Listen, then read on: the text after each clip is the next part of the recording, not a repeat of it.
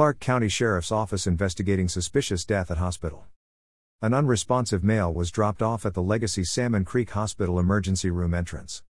On Friday, March 10, at around 4:57 a.m., personnel from the Clark County Sheriff's Office were dispatched to Legacy Salmon Creek Hospital for a suspicious circumstances call.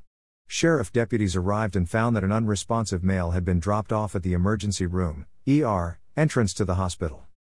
A pickup truck arrived at the ER and summoned several medical personnel to assist.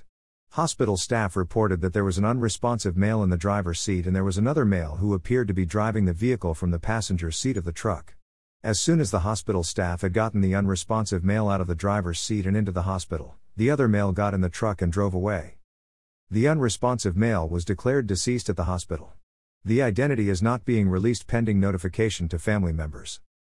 Due to the suspicious nature of the call, the Clark County Major Crimes Unit, MCU, was called to the scene to investigate. They are continuing the investigation. Further updates will be made as more information becomes available. Information provided by Clark County Sheriff's Office.